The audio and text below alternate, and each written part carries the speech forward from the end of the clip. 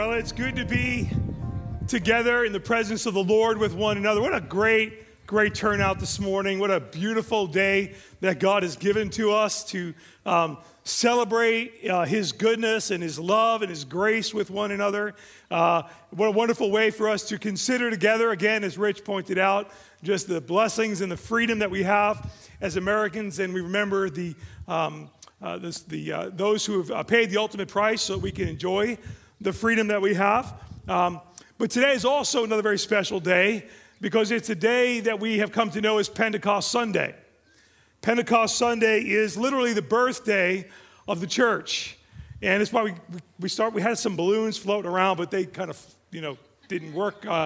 But it's the birthday of the church. And as we were entering into the new year and looking at the calendar in advance, I kind of started thinking, this year for Pentecost Sunday, I want to do something a little different than we normally do.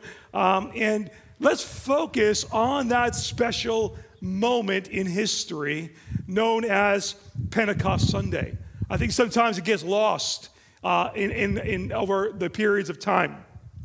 God has always had a special people that He has called His own. And it wasn't until Pentecost Sunday that the church was birthed. And it's wonderful. It's a wonderful moment of history that I want us to take a moment and reflect upon this morning, because it will help us to be reminded of the significance of the church of Jesus Christ. I fear that we live in a day where the church is nothing more than an organization of people that gather around some of the same beliefs. And while that may be true in the sense that there is organization that is there and there is some continuity in believing of doctrine and beliefs, the church of Jesus Christ is so much more than that. And as I said before, from the beginning of time, God always had a people to call His own, the Israelites. And these Israelites were led by priests and prophets and judges. People of God that the Holy Spirit would come upon for a time, and they would speak for God, and they would lead God's people. And the people of God were dependent upon their priests and their prophets and their judges, and so they would know and learn the direction of the Lord. This is very significant for us to remember, because that's the way it was before Christ came. This is how the people of God interacted with God under the old covenant, the old promise of ways in which man would interact with God. Underneath the old covenant, there were systems and structures that were in place that stood as mediators between God and man. You didn't just go into the presence of God. You had to go through blood. You had to go through sacrifice. You had to go through systems. You had to go through priests. You didn't just enter into the presence of the Lord. That was the old covenant. But this morning, as we come now and we celebrate this new covenant that we're in, as we consider the passage of Scripture that Rich had just shared for us, this idea that God has given us a new covenant that we operate in. This idea that my iPad just died on me.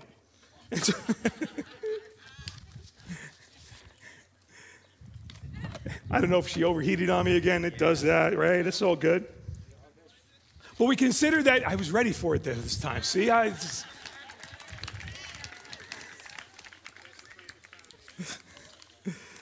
we usually throw that thing right in the freezer and we're good to go.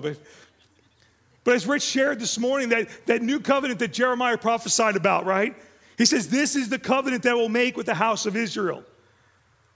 I will put my law within them. I will write it on their hearts. I will be their God, and they shall be my people. And no longer shall man teach his neighbor, for all will know me, God says. From the least of them to the greatest, declares the Lord. And I will forgive their iniquity, and I will remember their sins no more. Jeremiah is prophesying about a new covenant that is coming, a new promise of how the people of God would now relate with God. And see, here's the thing. We're in the midst of that. That's what we live in. That's what we're under. And sometimes when you're removed from what was, we tend to not appreciate what we're currently in. But the prophets would let us know that this new covenant was coming. That God's word would be within them. He says it'd be written on the tablets of their hearts. And I love this. He says, no longer would you be dependent upon anybody else to know God. He says, all will know me. That we could all come into the presence of God. And I love this. He says, and God says, and I will forgive their iniquity and their sin. I will remember no more. No longer will we be dependent upon sacrificial systems. No longer will we need to go to priests, but now we can confess our sins, and he's faithful and just to forgive us of all of our sins and cleanse us from all unrighteousness. This is the covenant that we work in and we operate under. This new covenant would be a game changer in the way the people of God will relate with God. How in the world would God's law, which refers to the means by which we please God, how would we come to have that internalized in us? How would that be written on the tablets of our hearts? Jesus helps us to understand how this is possible through his words to the disciples. It is just prior to Jesus' departure. And Jesus says this to his disciples. He says, if you love me, you'll keep my commandments. And I will ask the Father, and he will give you another helper, one like me. He's really what that literally translates out to be. He will give you another helper, and to be with you forever, even the Spirit of truth, whom the world cannot receive, because it neither sees him nor knows him. But Jesus says, you know him, for he dwells with you, and I love this, and he will be in you. Unlike what was experienced in the Old Testament, where the Holy Spirit would come upon the people of God, the priests, the prophets, and so on, now it would be different. Now the Holy Spirit would not come upon, but the Holy Spirit would come within. And this is what Jesus is highlighting as what God was about to do, the promise of the Father. He says a little bit further on, he says, these things I have spoken to you while I am with you, but the Helper, the Holy Spirit, whom the Father will send in my name, look, he will teach you all things, and he will bring to remembrance all that I have said to you. You see, this is the fulfillment of the new covenant. How in the world are we going to know within our hearts the Word of God? How are we going to be able to identify truth? The Spirit of God is within the church of God. Jesus is referring to the old covenant that would be ushered in, and once he died and rose from the dead and ascended into heaven. Look what he says a little bit later. He says, look, again, speaking of the coming of the Holy Spirit, he says, but now I am going to him who sent me. And none of you asks me, where are you going? But because I have said these things, he says, sorrow has filled your heart. Nevertheless, I tell you the truth, it is to your advantage that I go away.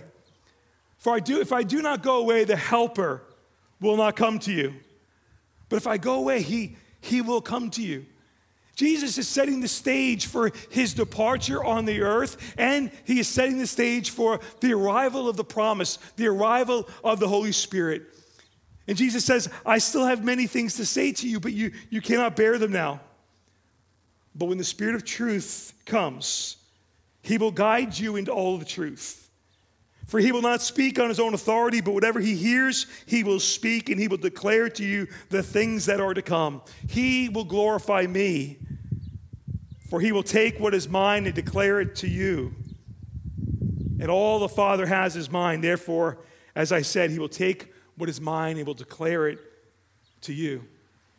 You see, this is all very, very significant. Jesus is talking about a major event that is about to take place in the lives of the disciples and all of his followers. That in the same way the scripture points to the arrival of Jesus, likewise the scripture points to the arrival of the Holy Spirit. And one who, unlike Jesus, would walk with his people, the Holy Spirit would abide within his people. It is no wonder that Jesus said that it is to your advantage that I go away. Otherwise, the helper would not come. These were Jesus' words while he was with them. He was preparing them for his departure was very soon. And that's exactly what happened. As we read the gospel account and what happens, Jesus is betrayed, he is arrested, he is crucified. He is placed in a tomb, and 3 days later we know that Jesus rises from the dead. Luke records the words of Jesus to his disciples. Now Jesus has risen from the dead, and now Jesus has come back and he is walking with his disciples for 40 days. Imagine what that must have been like, by the way. For 40 days prior, they saw him die on a cross. But he rose, and he defeated death and hell and the grave. Now Jesus is with them for 40 days. How many would have loved to hear those sermons? Jesus said to them, now he had been there for 40 days. It was prior to his ascension. And Jesus said, thus it is written that the Christ should suffer on the third day, he'd rise again from the dead. He's letting them know that what happened was a fulfillment of the scripture, and repentance and forgiveness of sins would be proclaimed to all the nations. And he said to them, you are witnesses of these things. But it doesn't stop there. He says, and behold, I am sending you the promise of my Father, and he will come upon you. And he says to them, but stay in the city, Jerusalem, stay in the city until you are clothed with power from on high. Jesus is talking about an event that was about to take place. These are the words of Jesus just before his ascension. This takes place 40 days after Christ rises from the dead. And that's important for us to know because that helps us to place this event on the calendar of Jewish feasts that they were celebrating at that time. And this places it right at the Feast of Weeks, also known as Pentecost, the Feast of Pentecost. Pentecost, or the Feast of Weeks, was where they celebrated the wheat harvest. And more specifically, this is when they celebrated God's provision for his people. But even more than that, this was a time where the Jews from all around the region would come and they would recommit themselves to the old covenant. It was kind of like a renewal of vows from the Jews to God. They would all gather during the time of Pentecost and they would recommit themselves to this old covenant. Jews from all over the world would take place in this. But unbeknownst to them, that this Pentecost Sunday, this covenant, as prophesied by Jeremiah, was about to change. That's why Jesus told his disciples before he left to wait in Jerusalem, for the promise of the Father was about to come. He says, wait, I love this, wait until you are clothed with power from on high. Now we pick up this same narrative, the same story on the timeline. Luke is the one who wrote, obviously, the gospel that bears his name, but he also writes the book of Acts. And it's really almost like Luke part 2. There's a steady flow of thought in the writer's intent. And so Luke picks up right from that moment in Acts chapter 1 and verse 4. Is it okay if we look at some scripture this morning? Right? I think we need to really celebrate the power of what God has done and the significance of the church. Look what he says here in Acts chapter 1 and verse 4. He says, while they were staying with them, he ordered them not to depart from Jerusalem, Jesus speaking to his disciples, but to wait for the promise of the Father, which he said, you heard from me, for John baptized you with water, but you will be baptized with the Holy Spirit not many days from now. So when they had come together, they asked Jesus, Lord, will you at this time restore the kingdom of Israel? Remember, this was very high on their list of conversation. They wanted to see, when are we going to rule and reign with you on the earth? He said, they're highlighting the end times. When are they going to finally have their guy leading the world? And is it at this time that you're going to restore the kingdom to Israel? And Jesus said, it's not for you to know the times or the seasons that are fixed by his own, that the Father has fixed by his own authority. He says this, but you will receive power when the Holy Spirit has come upon you. And you will be my witnesses in Jerusalem and Judea and Samaria and all the other parts of the earth. And just as when Jesus had said these things, they were looking on. And as they're looking at Jesus, it says, and he was lifted up in a cloud, and it took Jesus out of their sight. Could you imagine what that must have been like, that moment? The instruction from Jesus was, wait in Jerusalem. In other words, listen, it's about to happen. You wait for it. You know, an interesting fact, if you read in Acts chapter 1 and verse 15, Luke points out that there were 120 people that waited at that moment. It wasn't just these disciples, but it was men and women, and it was a crowd of 120 people. And that was just not an arbitrary number that was put out there. In fact, it was a very significant number. Because in Jewish tradition, 120 is the smallest number for a population to have its own governing authority or its own governing council. And it was understood that each judge within the council would represent 10 other members. And so 120 people, let's do the math, would require how many leaders? 12 leaders. Well, they had 12, they lost one, so they needed to choose another. And that's exactly what they did. They grabbed Matthias. And they install him. But what we see happening here is we see the structure of the first local church. That 120 people represented the first local church in history. The organization of the church is beginning. But the organization needs the life of God. The organization needs the breath of God to breathe upon it, changing it from an organization to an organism. And that's the miraculous moment that's about to take place, because that's just what happens. We see in Acts chapter 2 and verse 1, it says, and when the day of Pentecost had arrived, they were all together in one place, just as Jesus told them to do. And suddenly there came from heaven a sound like a mighty rushing wind, and it filled the entire house where they were sitting. And divided tongues as a fire appeared to them and rested on each one of them. And they were all filled with the Holy Spirit and began to speak in other tongues as the Spirit gave them utterance. What a powerful moment this was in the church. It's the birth of the church. It's the birthday of the church. The significance of this event, sometimes it gets lost in the description of that moment, in the outcome of that moment, as we see as the Holy Spirit enters in to the upper room. I mean, when you look at the description, it says, and suddenly there came from heaven a sound like a mighty rushing wind. A mighty, I don't know, has anybody ever been so close to a tornado? Just curious. Anybody? I've been outside during hurricanes when I wasn't supposed to be, and just the sound, the power of the wind sometimes. And he says here, it sounded like a mighty rushing wind.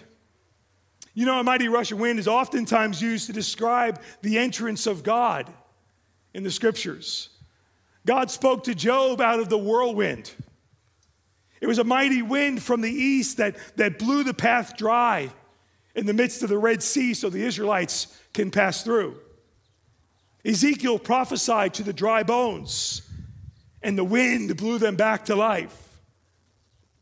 Numbers chapter 11 speaks of the wind from the Lord that brought forth quail to feed the people. Jesus uses wind to describe the Holy Spirit in John chapter 3 and verse 8. And so we see that Luke records this event in the upper room. It was like a mighty rushing wind. He says, divided tongues as of fire appeared and rested on each of them. Now, there's a lot of speculation as to what exactly that was. What's interesting is these tongues of fire rested on them, not within them. And notice they are tongues as of fire. It's a description, as like the mighty rushing wind was a description. You see, this is not about the wind that they felt around them or the tongues of fire that appeared and rested upon them. The significance of this moment is what takes place in verse 4. It says, and they were filled with the Holy Spirit. They were filled with the Holy Spirit. I love to talk about the wind. I love to look at the fire. I love to examine what this scripture means about the tongues and the utterance. But let's not lose sight of the fact that this is all the packaging around the main event. And the main event is this, that God, the Holy Spirit, has come upon and within his people in a way unlike has ever happened before. The birth of the church took place in Jerusalem that day, and it moved from an organization of 120 people to an organism of 120 living, breathing people that represent the body of Christ in the world today. It was not just a bunch of people who gathered around a belief system, but God the Holy Spirit was within his people. Pentecost Sunday, a day that the Jews came to renew their commitment to the old covenant, stepped into the fulfillment of the promise of God that day, and they embraced this new covenant sealed by the blood of Jesus Christ. The church is no longer merely an organization, it is the body of Christ. The wind of God has blown upon the body and brought life to her like he did at the creation of man when God breathed life into the nostrils of Adam and life began. The church of 120, birthed on Pentecost, filled with the Holy Spirit, speaking in other tongues on the streets of Jerusalem that day, it created quite a stir in the community. What started in the upper room moved out into the streets, which is exactly what the church is intended to do, right? We come together and gather as the people of God, and then God moves us out into the streets to bring the good news of Jesus Christ. And so now they move out into the streets, and we pick up in verse 5 of chapter 2. It says, now there were dwelling in Jerusalem Jews, devout men of every nation under heaven. And at this sound, the multitude came together, and they were bewildered because each one of them was hearing them speak in his own language, right? As the Holy Spirit came within the church, they began to speak in various tongues. And now they filter in to the streets of Jerusalem, and the people are hearing them from all different languages, all different regions, and they're hearing them speak in their own dialect, in their own language. And they began to mock this group of people and saying, what does this mean? They must be drunk. But Peter, standing with the 11, I love it, the fact that it's Peter, because it's the same Peter that denied Christ in front of a little girl at the crucifixion of Jesus. But now this is a new Peter. This is a refreshed Peter. This is an empowered Peter with the Holy Spirit. And the first one to stand up for his Lord is Peter. And Peter looks at this crowd who is mocking them, saying they're drunk with wine. Peter stands up with them and says, men of Judea and all who dwell in Jerusalem, let this be made known to you and give ear to my words.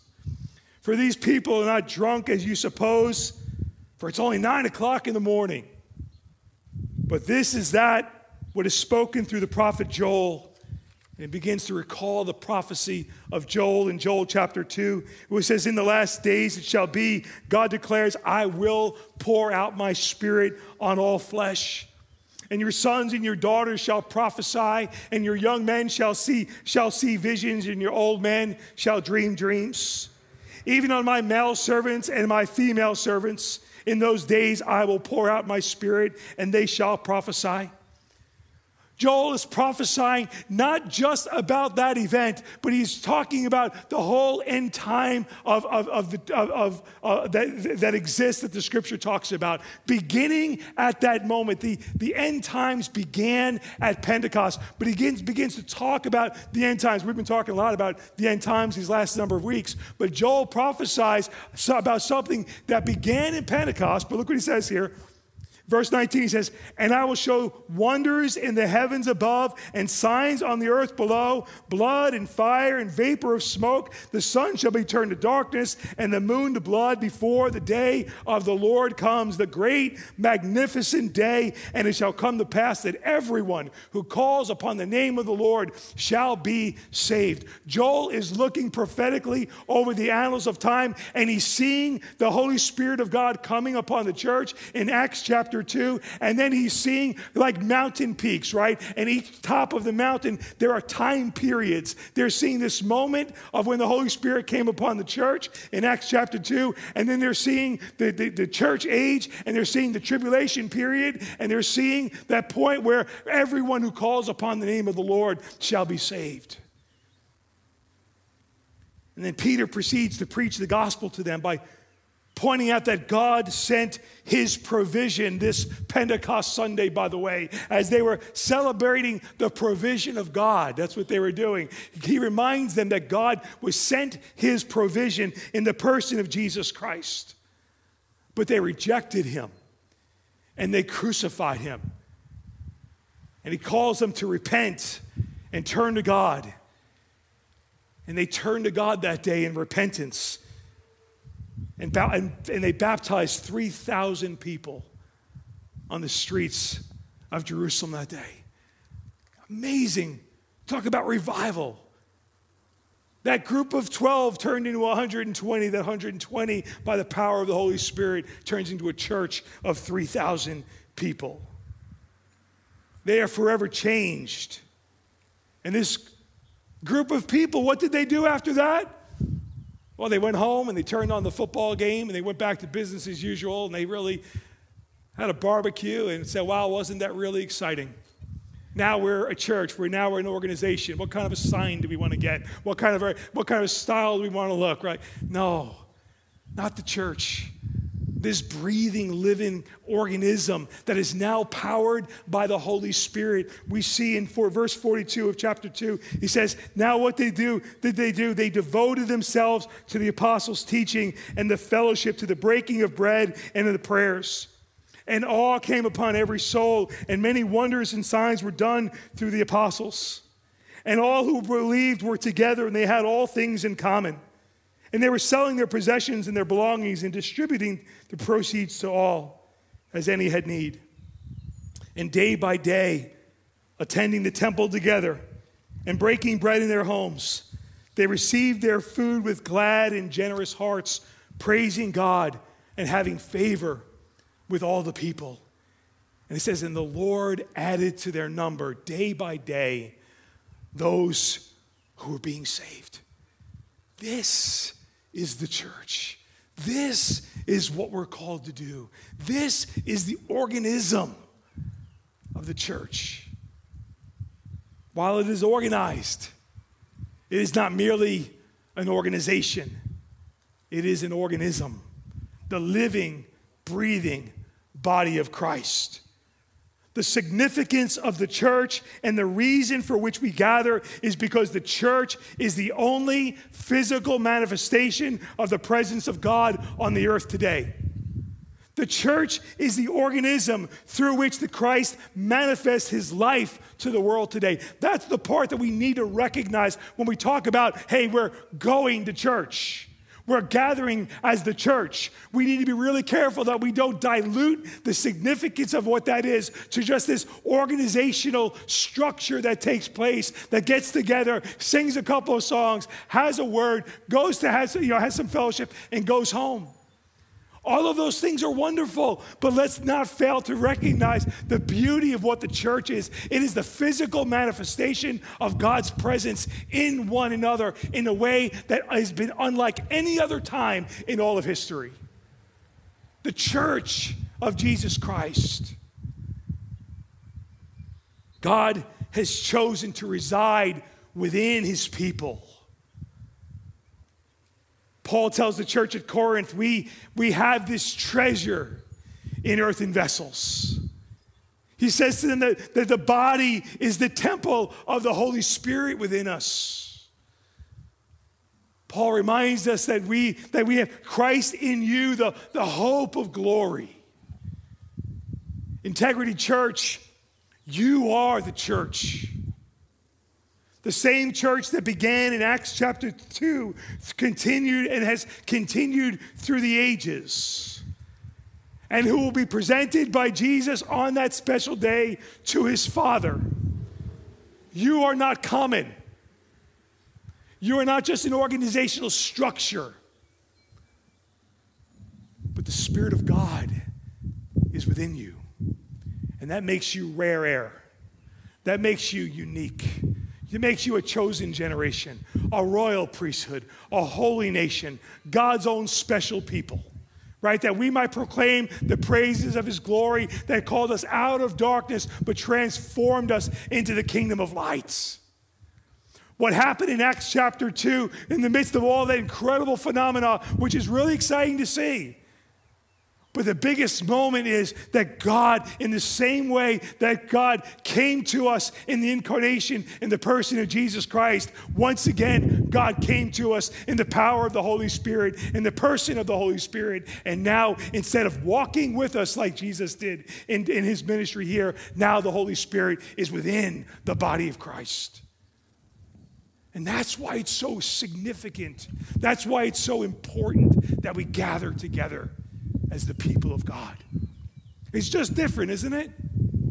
I mean, isn't it a little, doesn't it just, don't you experience God's presence a little differently when we're together in the presence of God as opposed to just when you're home by yourself? It's because God has designed it to be this way.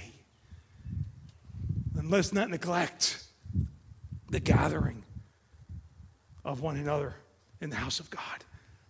Because as I said before, it is the only place in all the earth where the physical manifestation of God is present on the earth. It's the church of Jesus Christ, and there's nothing common about it. Father, we thank you for the church of Jesus Christ. We thank you that Jesus, as you came as our substitute, our second Adam, and provided yourself as a sacrifice for our sins, you came in the person of yourself. Likewise, Holy Spirit, thank you that you came in your person and you filled us with your Spirit to teach us and to point us to all truth. Father, I pray that for each and every one of us that we would never fail to recognize the significance of the church, that we'd never dilute it to just an organization, but we'd realize that it is the physical manifestation of God's presence on the earth today. In Christ's name we pray. Amen. Amen. Happy birthday, church. Happy birthday, church. All right. It's a miracle of God. It's a miracle of God.